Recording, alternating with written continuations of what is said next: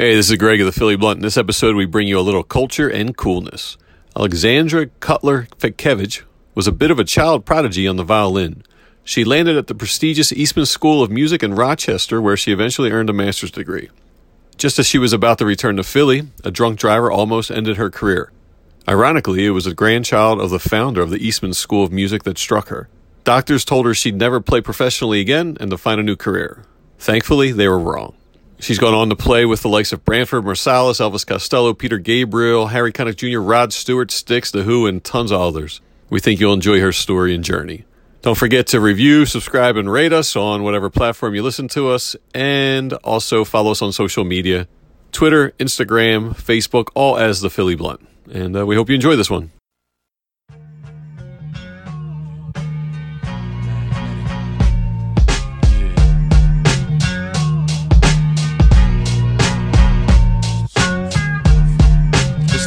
Philadelphia. Hello, ladies and gentlemen, and welcome to the Philly Blunt. My name's Johnny Goodtimes. I'm Reef. Hey, this is Greg. And we are excited to have our latest guest, an esteemed violinist named Alexandra Cutler-Fetkewicz. Oh, man. Bravo. All right. Been practicing that. Yeah. All right, nailed it. Nailed it in the clutch. There was actually discussion on how to say it. He was like, I don't need to practice this. And it's like, of course, you know. Yeah, you and the guy announcing my diploma in high school. Oh, God. So you started playing violin when you were 5 years old. I did. Yes. Was that an immediate love affair, or was it something that took a little while to kind of get on board? I mean, my son's currently 5, and I can imagine him, maybe playing with the ukulele or something, but violin seems a little intense at that age. It's a little intense. I had one of those righteous moms that kind of wanted to expose me to as many different things as possible, as young as possible. And so she had exposed me to a lot of music and instruments prior to me choosing the violin, and much unlike other kids, it wasn't forced on me. I asked to play the violin, and I wanted violin lessons. And that was after, my observations of classical musicians that I saw on videos and concerts, and also Come On, Eileen. Nice. So, Sure. Yeah, I mean, that intro had a big impact on your life. That intro is killer, man. I wasn't really all about that, one shoulder overall thing, but I was all about, Okay. Mom, violins can be in rock music. Yeah.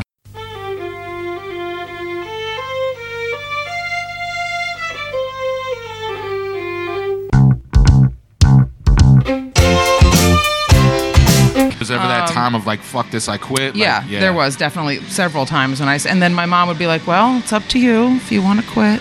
Oh, that mom guilt. Yeah, right. Yeah, we've only wasted tens of thousands of dollars on you. It's not a big deal at all. I know you've worked really hard at this, and you're sitting in a good spot in the orchestra now, but if you want to. Yeah, so who needs a career? There was no stigma being a violin player. Like in my school, band people were like, oh, damn. Even in a smaller environment, I was still I didn't really fit in, you know, but I fit in with kids that were interested in music, and not classical music, but other genres of music. And so, I kind of clung to them and ignored the haters. And those are the people that if I ran into on the street, they'd be like, oh, do you still play the violin? Right. Probably selling fucking insurance. You know what I mean? They're always selling insurance. Hey, my dad sells insurance. No, I mean that. I was just using that as my dad doesn't sell insurance. But yeah. So did you go ahead? So early on, you said at age 14, your teachers were starting to steer you a certain direction, and it was around that age that Eastman started becoming part of the conversation. Yeah, one of the it was best when I was in sixth grade. Music schools in the country. Thank you. For those who don't know. When I was in sixth grade, my my private teacher encouraged my parents to take me out of school completely, and to kind of groom me for a different kind of life than the one I wound up having. And my parents said, no, we don't want her to be a complete and utter social misfit. It's fine if she's a little on the edge right now, but, we'd like her to, know what high school is like and be able to interact with other people. So they refused that advice, and instead I was very disciplined about practicing and doing tons of homework. But by the time a couple of years went past and I got to that age of 14 or 15, my teacher started saying, you need to start preparing for this. You need to start playing in public, and you need to start doing more competitions, which I had done a lot of already at that point. And I was always, always interested in classical music, but I was also interested in other kinds of music and other things. And when I went to visit Eastman, I was like, okay, this is the place for me. You graduate from Eastman, decided to stick around Eastman for grad school. So I did my undergrad, and then I was a little burnt out with school, so I took a year and I played in a training orchestra, the training orchestra of the Chicago Symphony called the Civic Orchestra of Chicago for a year.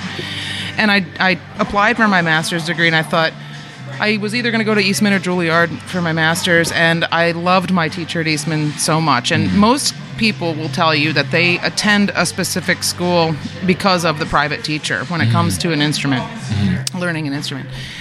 So that private teacher really molds your performance and your abilities and your skills. So I kind of felt like if I knew I could get a master's degree covered financially and I could be with my teacher again and I could learn some more about the business, like take some law classes and some music business classes and really get some more business acumen in regards to being a musician, then a master's is a no-brainer. Right. So, for me it just seemed like and then if I wanted to teach at a higher level, which teaching was never really my goal, but if I did want to, that I would need that as the next step anyway. Right. So it bought me 2 extra years with my teacher, which were very valuable. It gave me some really great opportunities while I was there because now I was visible to the people making decisions. Right. So I got to play a concertmaster for a show with John Williams, and he came and conducted like the Star Wars dude. Yep, like nice. 2.5 hours of only his music, and then he just chilled backstage with us for like hours afterwards, signing our autographs. Like we're like. He's like, oh, you played second bassoon, and it was really nice. Your solo in the blah, blah, blah tonight. Yeah. And instead of the 4,000 people... He's with hundreds. He's like... right, pretty much. Oh, I'm John He's Williams. like, oh, was that your autograph? I'm sorry. Here you go. Like, I'll take it and clone you. It's interesting because you talk about... I'm trying to think of... Maybe you guys, it might be different. I don't think I had a teacher like that meant that much to me and like took me under their wing and like... really molded. What was that teacher like? What was their name? Yeah, my teacher at Eastman. Yes, we're still in touch. His name is Oleg Krisa, and he was the assistant of a very well-known violin master named David Oistrakh. And so, Mr. Krisa still teaches at Eastman, and we're still in contact with each other. And when I was there, I felt like he was one of the best living violinists, and I still feel that way. And he and I just had a bond of camaraderie and kind of like understanding that I think really made me learn a lot from him, or helped me learn a lot from him. And he's a very astute and poised Ukrainian man who has garnered the biggest accolades in classical music. And he's just an incredibly kind man who challenged me not by kind of like being hard on me like my earlier teachers, especially my earlier violin teachers did, which that was also another style, but he challenged me with violin repertoire. That approach doesn't work for me, either, the hard style. It was probably the only area of my life where I could take that kind of stuff. And then I'd walk out and I wouldn't take it from anybody else. Right. My teacher at Eastman, I came in very unconfident, and he would give me something and I'd say, oh, I don't know if I can play that. And he's like, are you doubting me? Are you doubting that I know that you can do it? And then I'm like, oh no, I don't want to insult him. Right. I better go try to play this piece. And it would be something that I would find very difficult. And that I was also limited by the violin I had at the time. What I needed something better. So, like, you can't win the Tour de France on a bike with training wheels, right? Probably, or like a big wheel. Like, you probably need a Schwinn that's super light or some kind of fancy racing bike. So the same goes for music. Like, you get to a certain level, and if you go into an audition, you leave school, you go into auditions, and there are kids playing $250,000 instruments, and you're playing on a $10,000 instrument, the sound is evident, even if your talent level and ability levels are the same. I never knew that. That's so crazy. It took a lot of creative thinking, but I wound up getting a better instrument. But I went into a lesson once and I said, I'm trying to play this and it just won't come out on my violin. He's like, oh yeah, here, try my violin. And his violin's like a $500,000 Guadagnini, like an incredible violin. And I played it, and it came out perfectly. He's like, this is the first time I've ever believed a student when they said their violin. Because imagine how many people use the excuse. Right. So wait a minute. These violins that you play and maybe the orchestra people play, they're like over like $20,000, $30,000? Yeah. So holy shit. I mean, there's also people who own far more expensive instruments than that. How the hell do you judge? I'm sorry. They're treated like antiques, actually. You in probably need a terms really of good insurance guy valuation. too. You know, Reef was busting on them earlier. Right, that's right. Right. I hear your dad's one. Yeah. So people make a lot of sacrifices and save for an eternity to be able to afford them, or they just have like really wealthy parents, which I didn't have. Right. So, I took out the maximum amount for my student loans in grad school. I had saved like another 10 G's or so in a mutual fund, and then I put the rest on a no interest credit card. Nice. And I'd worked what you my had to do. ass off. Yep, did what I had to do. And now that violin has more than doubled in value. Wow. And so it's treated like an antiquity or any kind of like that's valuable fascinating. antique. That's fascinating that most things, you drive most things off the lot and It's done. and Right. it's done. I mean, you're not going to, buy some drums and then the drums are going to be more valuable unless you turn into Keith Moon. But like, if you're, Some instruments don't appreciate it like that. It's an Yeah, you're investment, not just an instrument. Oh, right? for sure. Absolutely. And the bow is too. The bow is like its own instrument. You could buy a bow for $40,000 if you had the money. Yep. That's crazy. And it, believe it or not, you as non-string players would be able to hear the difference. If I played you, the difference between my violin with a really crappy bow and a really nice bow, you would be able to discern Wow. some audible difference. Wow, that's awesome. But Yeah. So the people that are in the orchestra, like Philadelphia Orchestra, I guess, are walking around with just some of them are playing very high Dude, you're caliber gonna get these instruments. people targeted. Like, relax. Some of them- so wait a minute. So where are they at right now? Yeah, some of them are being loaned those instruments too. so Yeah. they're hanging out alone behind the Kimmel yeah, Center. Well, there's some famous stories of some great soloists leaving their instruments in cabs in New York City and getting them. Yo-Yo Ma left his cello. I'm pretty sure Isaac Stern left a violin. I mean, and they get them back because it's very hard to pawn an Yeah, instrument wait. of that caliber. Yo, check it out. But- Check it I out. got Check it out. Yo-Yo Ma's. You know, pawn shop gets a Strad and they're like, Sure you do. So do you find yourself judgmental when you see other ones? Be like, they're playing that.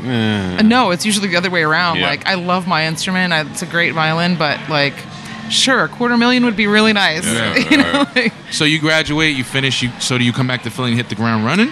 No, I graduated from my master's degree, and I was freelancing in Rochester for a couple years. I exhausted all of my musical possibilities there, and like, this is terrible. Like, I'm playing all what we call the freeway philharmonics, and I was like, I know that my career is supposed to be something different and bigger than this. I know that I'm not supposed to only play classical music.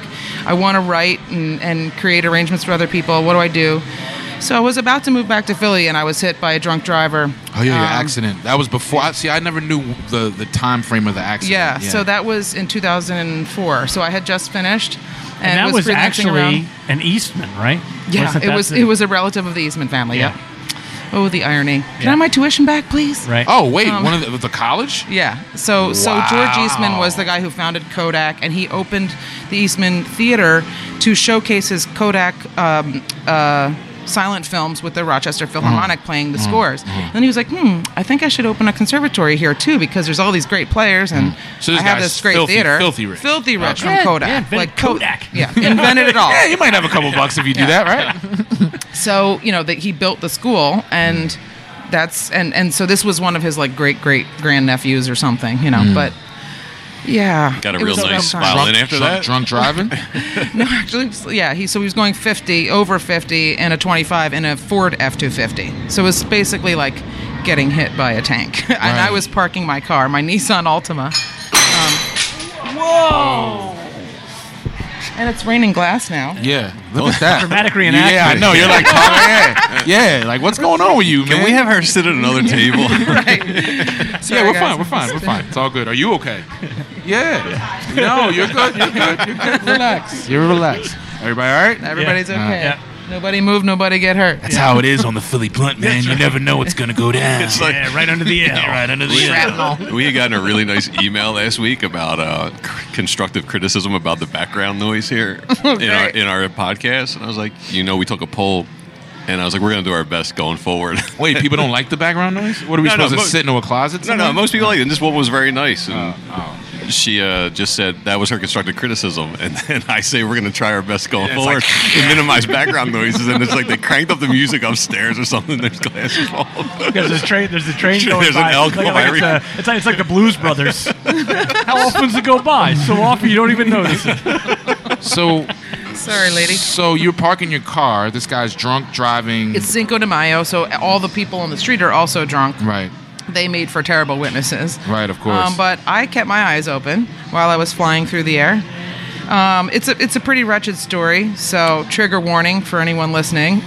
I was parking my car. Another woman parked in front of me, and she was getting out of her car right when I was finishing. So he hit her first, he hit me first, which slowed him down enough just to pin her against her truck, and then sent me flying through the air. Then he backed up to get her body off of his truck and left her there and left us there. It was a hit and run. Oh my God. And I hit her car and a Jetta and pushed them both 30 feet and wound up like in front of a tree.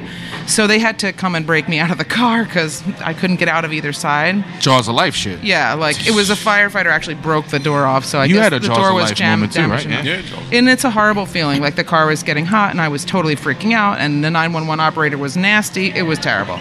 So, and She I'm was yelling to nasty? this one. Oh, she was horrible. She was like mean to me for being upset. It happens a lot, actually. Yeah, no, I've read it. Yeah.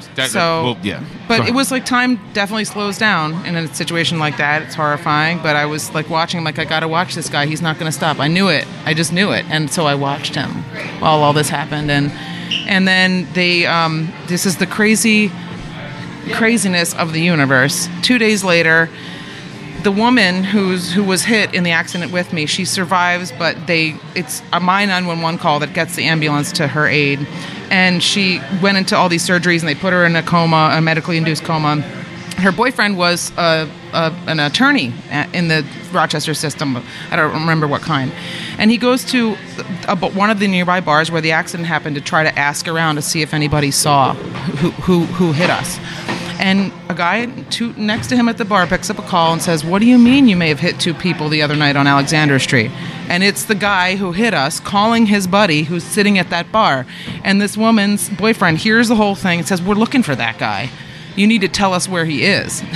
And so that's how they found him. And it was my eyewitness testimony that actually helped them prosecute him, because I remembered all these details about him. Right. Which I attribute that to my musical brain, because a lot of us have very photographic memories, and eyewitness testimony is typically very inaccurate. Right. So that was, something that helped us get him in jail. But the ADA kind of helped him out a little bit, and 'Cause he's connected. lied Yeah, to the of course, judge. of course, yeah, yeah. lied to me, and so she got reamed in the sentencing hearing, which luckily I was able to attend.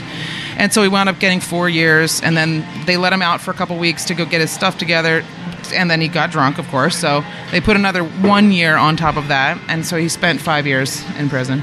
Damn. But I was debilitated fully. What did you have? Broken arms? Broken? I had a variety of weird injuries. So I had a spinal injury to the bottom of my neck, like a whiplash injury, but I also had a traumatic brain injury from hitting my head against the seat really hard. It crushed the edge of my nerve on my left hand, or my left arm, where my arm had been on the driver's side. And then on the passenger side, or my right arm, it jammed my arm back really far and damaged all the rotator cuff muscles and caused a serious nerve injury in that part of my arm. So, I was told I'd never play again professionally and I should find another career. Wow. How devastating was that? It was the worst. It was the darkest time in my life. I wanted to just disappear. That's what I told my therapist. Right. I just want to go away. I just want to not exist anymore. Yeah. But it taught me a lot about my identity, and that being a musician is not my identity. It's what I do, and it's a big part of what I do, but it's not who I am as a person. And a lot of musicians who spent a life in a practice room like that get told, like, this is everything you are, you have to, so it was really good for me to get that perspective, even though it was a really rough road for a couple of years. And I heard you say something really fascinating, which was, you said then you were told once that you would be able to play again, but you would never be as good as you were when you before the injury. Yeah, and that was just as upsetting to you, because you were like, what's the point? Yeah, exactly. So I knew that I was never gonna. I didn't think at the time that I would regain enough ability to play at that level again. And I saw that doctor one more time, And, he said, have you given thought to what career you're going to have now? Like, it was no big deal. Like, I would have figured it out in a couple weeks since our last appointment. Oh, yeah, right. Yeah, I'm going to be a fisherman. I said, well... I hear there's big money in insurance. Yeah. There you go. And I said to my mom, I was like, I got to go to a different doctor. We got to find somebody else because this isn't working, and this guy's just, like, not helping me at all. Not even helping me get better to anything. It's amazing the amount of people that I've heard say, I went to a different doctor and got a whole new perspective. Like just on any type of serious injuries or cancer or things like that. Yeah. It all depends on who the positivity that they can bring. Because if you get some asshole that's like, there's nothing you can do. And not you get fortune someone else tellers either. Yeah, they don't know. They can't look at your body and say, you're never going to recover from this. Because honestly, we just don't know. Right. And so I went to Dr. Michael Weineck, who was a really incredible physiatrist and DO at Temple at the time. And he gave me my life back. He refused to stop treating me until I was on the way to recovery. And he told me every time, why don't you just try to play? Why don't you just... And I'm like, well, because I'll be debilitated for 3 days, and what's the point? And I'm never going to do this again. He's like, I don't want to hear you say that. And I would say, okay, I decided... This was after like a year of treatment. I think I'm going to become a doctor. I'm going to try to help musicians that have had these kinds of traumatic injuries because it took me so long to find you. We need more people doing this. And he said, okay, I'll teach you everything. I'll write you recommendations. I had the post-bac pre-med program application in my hand for the University of Pennsylvania, and I went to an appointment. And I said, will you recommend me for this program? And he said, absolutely, but why don't you just try to play one more time for me? Just, And so it was after 2 years that I finally tried again, started trying again. And first it was 2 minutes, and then it was 5 minutes, and it was 10 minutes. And when it was 15 minutes, I was like, 15 minutes is nowhere near enough time to play even one rehearsal for any organization. But maybe it's enough for me to, like, play in my friend's wedding or something. And a friend of mine asked me, I went to Italy. I'm like, okay, nobody knows who I am. I could really screw it up and nobody's going to know. I'm like, it's just Ave Maria at my friend's wedding. I played and it was fine, and I did a good job, and I didn't destroy her wedding ceremony. And I thought, okay, maybe I could get it back. Meanwhile, I'm studying medicine, taking practice exams, like really seriously getting into it, which just gave me another hobby at the end. But I got back enough, and I decided to take an audition for the chamber orchestra. I'm like, if I lose, nobody knows who I am. Right. And you got it. I won. So from the chamber orchestra, is that where it led to you being able to tour with guys like, was it Branford or Winton? Branford. It was Branford, Marsalis, you do the Who, all that jazz. Yeah. So I worked really hard for that audition and to get myself to a level where I felt I was even better than I was prior to the accident, which I never dreamed would ever happen, honestly. I thought, I'm always going to have these limitations, and how far am I really going to get? And, so that was a very important moment for me, winning that audition. And I caught flack from people, too, like, who are you? We've never seen you before. Not in the chamber orchestra, but in the rest of the freelance scene. Right. The chamber orchestra was very, very welcoming to me, and I still play there and love it.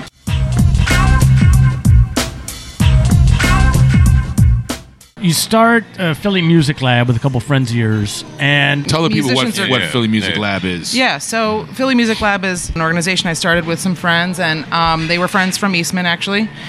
And I felt like there were two needs involved here, and the reason that I started it was in part what you said, that musicians are great at showcasing their talent, but they're not necessarily great at marketing themselves or being good business people. And I felt like if we could educate some young musicians, and even not so young musicians, but people who just are sort of stuck in a place in their career, that we would be of service to the musical community at large in Philadelphia. And the other part is, and in doing that also, I had done some arranging work for a pretty significant artist who will remain nameless, and that person took advantage of me and the other musicians and didn't give us the credit that we were due, or even pay the musicians what they were due for the work, and I wound up in a lawsuit with this person. So I wanted to teach other musicians how not to get screwed. That was number one. How not to get screwed, how to advocate for yourself, how to get better work, and how to be a good business person. And the other part is that I felt like in a contracting sense that there's a lot of really great contractors in Philly, and corporate clients and private clients, they know where to find a great string quartet or a good jazz trio. but they don't know where to find Radiohead on the accordion, or Right. a really amazing hot jazz band, or a Brazilian folk artist. So I felt like there was all this underrepresented music going on, and underground music that was going on that I want people to hear. So, I mean, besides my, selfish desire to promote some of these artists because they're artists who I admire myself, or whose music I think is awesome, I just felt like Philly needed that niche filled. It needed that space filled where, like, corporate clients are kind of tired of seeing the same old thing, for example, and they are going to pay the money. So why can't I get 10 MCs in there and like a bizarre brass band? What? And it's worked, and so I still don't know how you got the what's the saxophone guy's name? The sax. Oh, the sexy sax man. Yeah, the guy that does it. Yeah, he does a Careless Whisper, but he wears nothing but like leather pants and leather suspenders. You know the and Careless Whisper guy. He's got a mullet. Never seen him. Oh my God! He's a real sweetheart. He'll go into like grocery stores and just get up on and just play the sax refrain from Careless Whisper. That's Yeah. all he does. That's all he does. That's Play his that. thing. Yeah.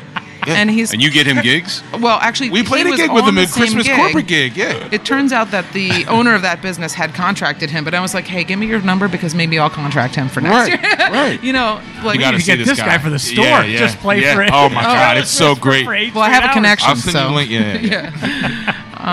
Yeah. So I wanted to promote this other music, which also I thought might lead to opportunities for me to arrange for them and to write for them and to play for them. And so it's creating a network of collaborators and colleagues, as well as helping some of them promote themselves. For sure. So is it like a nonprofit, or are you like an agency where do you take a cut, like a service fee? We get that question all the time because half of what we do is altruistic and half of it is like keep the lights on stuff. So we are not a nonprofit, but we don't take any of the cost to operate our business from musicians. It all comes from the clients. Right. So they pay for the talent and they give you your fee. Right. Yeah. Right. Okay, cool. And like a lot of managers will say, "Oh, okay, you want $1,000. Well, that means you're getting $800." Well, like I won't play it that way because I don't really think that's fair. If your plumber comes and he says, "I want $800," you're like, "Well, I'm giving you $600." Like that's not usually how it goes. So I don't want it to be the case. I think that musicians undersell themselves and undervalue themselves tremendously. Yeah. And talking about sort of what you're up to now, obviously that's a big part of it. What Yeah. else? What other? You seem like a kind of person that's got a lot of coals in the fire. I got a lot of hats, a lot of coals. I'm really going to be focusing a lot on arranging for other artists and writing for other artists in the next season, at least. I've been wanting to put more energy into that for a long time, and I have tons of drafts of things that are, just sort of like spinning around that need an outlet. So I'm going to spend a little bit more time doing that and putting more of my own work out there, which I am notoriously terrible at doing. You perform for a lot of different genres of music, and I think, I've heard you say before that, like, sometimes classical music is seen as this sort of hoity-toity thing that's inaccessible to the vast majority of us. And it seems like you kind of have this mission also to play violin in places where it might, or in genres or what have you, that it might not ordinarily be played. Definitely. I think that it should be a lot more accessible to everyone. And I think we have to try harder in the classical world to make it accessible for everyone. It has a Western European tradition, which is not what everyone in the world is. Or identifies with in terms of the cultural things they want to hear in music. So I feel like we need to do a better job of making music accessible to kids, and bringing music education back as a priority is important to me. It's crazy to me that that's not something that it should be a requirement. Music and art aren't should be a like in requirement. schools anymore. That's Yeah. bizarre, man. It's like it hurts my soul. Yeah. I'm pretty active in our NARAS chapter, our Grammy chapter here in Philadelphia, for doing advocacy with the United States government regarding musicians' rights. And so there needs to be some systemic changes, I think, for that to happen. But as an individual human, I like to try to interact with people who play music in other genres so that I can show them that that's possible. I can say, Reef, I want to put your music with a full orchestra, and we'll have a drummer there, but like, and a bass player, like rhythm section, but like, I want to make your music a symphony. That kind of thing is the way to kind of bridge some of those barriers right now on a human to human level. So it's wild to me that the orchestra kind of tries to do this where some people won't go to the orchestra, but if the orchestra's playing Harry Potter or Star Wars music, then people will come out to see it. They can and identify with it. I think the stigma of like you have to wear a tuxedo and pay $500. You know what I mean? Yeah, the tickets are expensive. The attitude is a little bit oppressive. Like, why can't we move in our seats? Why can't we clap once or twice? I do want to go one time and get the binocular Jones that they have like little opera glasses. I'll give you my grandmother's pair. They're like real fancy and rhinestone covered. I'll loan them to you just so you can like go to the theater. Yeah. So there's no clap. I've never been to the orchestra. No clapping. No, I mean, so like if you play, let's say, a Beethoven symphony, and there are 3 movements to the symphony, a beginning, a middle, and end, you're etiquette-wise not supposed to clap in between movements. But if you really love it, isn't it natural to do that? Right. You know, and would you like that as an artist if you just got done a great piece, hearing some applause? I love like one of the greatest joys as a performer is looking at your audience, and seeing their feeling, you know, and their energy. I mean, we feed off their energy 100%, and they feed off of our energy. So I feel like we need to move more on stage and smile on stage and feel the music on stage, and not just go up there and kind of saw away for 2 hours. Right. And they need to feel that we're okay with them being human, you know? Right. It still kind of goes almost by a 19th century code of conduct. Yeah, which is ridiculous. In the 21st century, yeah. It's ridiculous to me. And I've had people mention to me, like, I love coming to the orchestra, but I can't stay quiet enough. And I'm like, that's terrible that you feel that way. Like, I want to hear you. And maybe one of the reasons I'm so attracted to playing non-classical music is because the crowd roars. Mm-hmm. Like, I mean, playing with The Who for 30-some-odd thousand people was an unbelievable feeling. That's gotta be euphoric. I'm like, am I really on the stage with Did you drop acid before the show? Right now? I wish I could. Man, that would have been like a whole other trip. When you're up there, can you see it, or are the lights just so much on you that you could see how many people were out there? Yeah, it's like, I mean, there are moments where you can't because the lights, you know, they bring them up. But I mean, in between songs, and if they light up, especially in those big arenas, they will just shift the lighting to the audience sometimes, and you're like, oh. Right. I mean, I thought 4,000 people for John Williams felt like an overwhelming number. 10 times. Let me tell you, like, the pressure of playing a Schindler's List solo for that many people who know the music. It's like, do you want to just like do like, I don't even know what the comparison would be, but like whatever you know is super famous, like then you regurgitating it, and you're like 20 years too. old. Like, I'm like, this shit's heavy, man. People are. This best case scenario, I depress everybody here. Right. Best case that was my goal. I was like, I'm gonna make them. Better not see a smile in the house. Yeah, that's right. They're gonna be depressed. They're gonna be angry. What does someone say after the show? Hey, great job. That was really good. I really liked it. I'm gonna make them cry if it's the last thing I do. Encore. So good.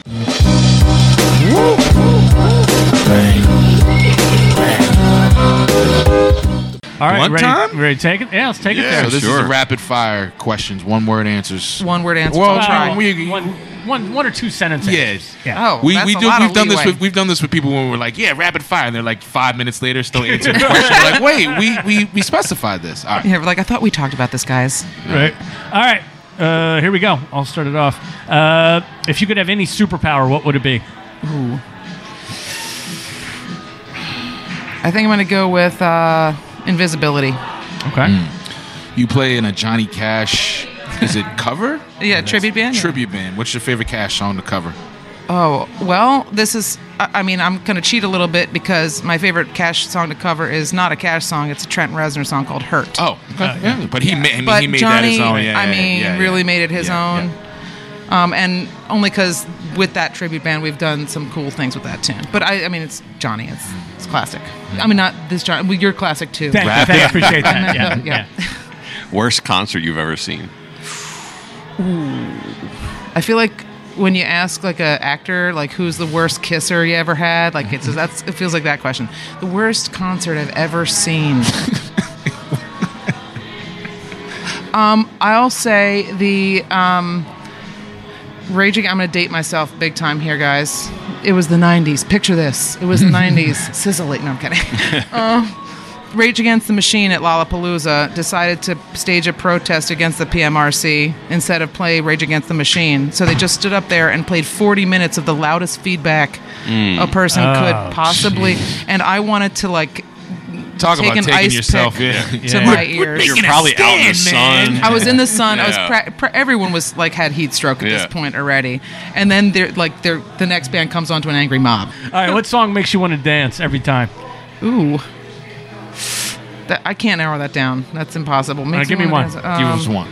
Let's say Earth, Wind, and Fire, September. Okay. Let's say that. I mean, it's a good groovy tune. Okay. Yeah. Do you have a favorite tree? Oh. A favorite tree. Maybe a cedar tree. That's useful. It's a useful tree. If you could have been a pro athlete in any sport, what would it have been? Gymnastics, just because I have no idea how do you hurl yourself in the air like that. How do you do that? A lot of musicians name their instrument. Do you have one for yours? It's funny you say that because I've struggled since I bought it to find a name for it. So maybe you can help me find a name for it. I'll think on I it. think it's a male name. I think it's a male violin. Rex. No, That's not bad. Too trashy. Dwayne. It's Dwayne. Ulysses. Give me a classical piece that features a violin that I should listen to. Oh. Can you give me a century? 18th century. Oh, we're going to go way back? Then you need to just listen to all of the solo Bach sonatas. I mean, because they're sonatas. Bach wrote a series of sonatas, and they're called partitas and sonatas. And they're, most of them are 6-ish movements of music for just solo violin. And they're quite special, and they're quite standard to the repertoire. So most of us have played them.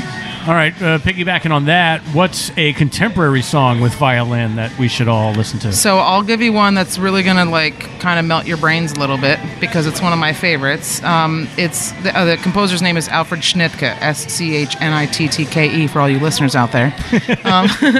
And he wrote a lot of really interesting pieces. Most of them are chamber works, but the one that I'm talking of is a concerto for 2 violins and chamber orchestra. So it's a Concerto Grosso No. 1 by Alfred Schnittke. Last one from me. What does Alex now say to the 5-year-old Alex rehearsing, picking up a violin, trying her best?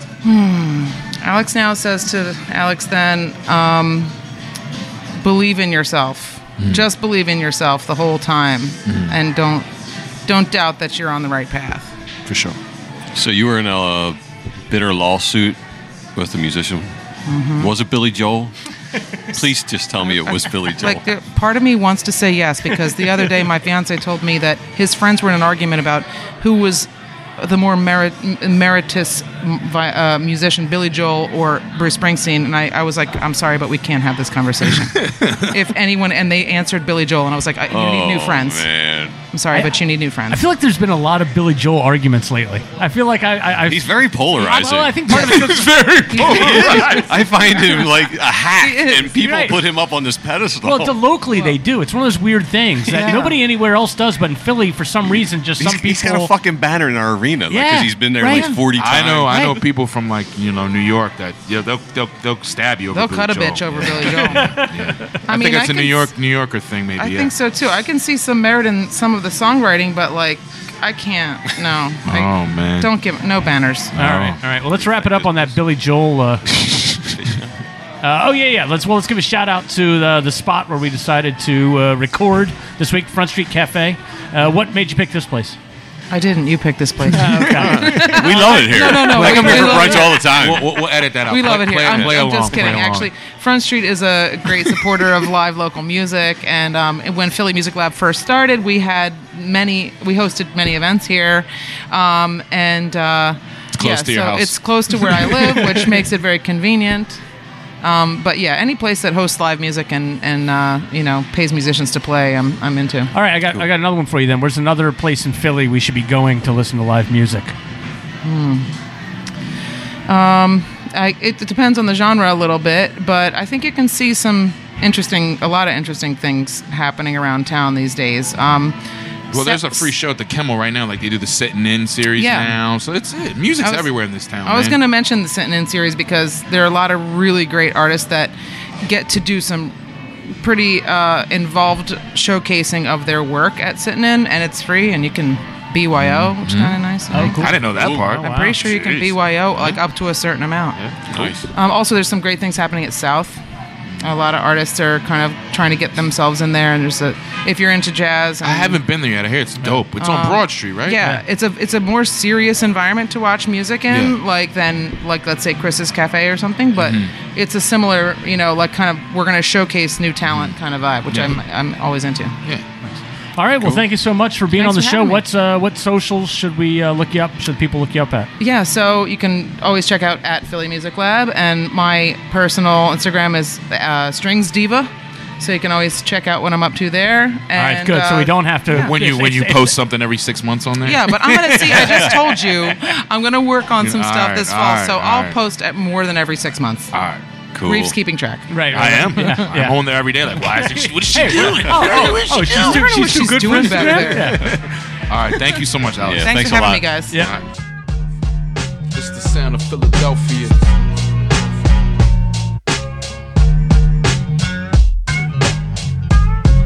Yo, welcome to the home of brotherly love. Brothers covered in blood. The man's office is covered in bugs. The youth dreams cut short.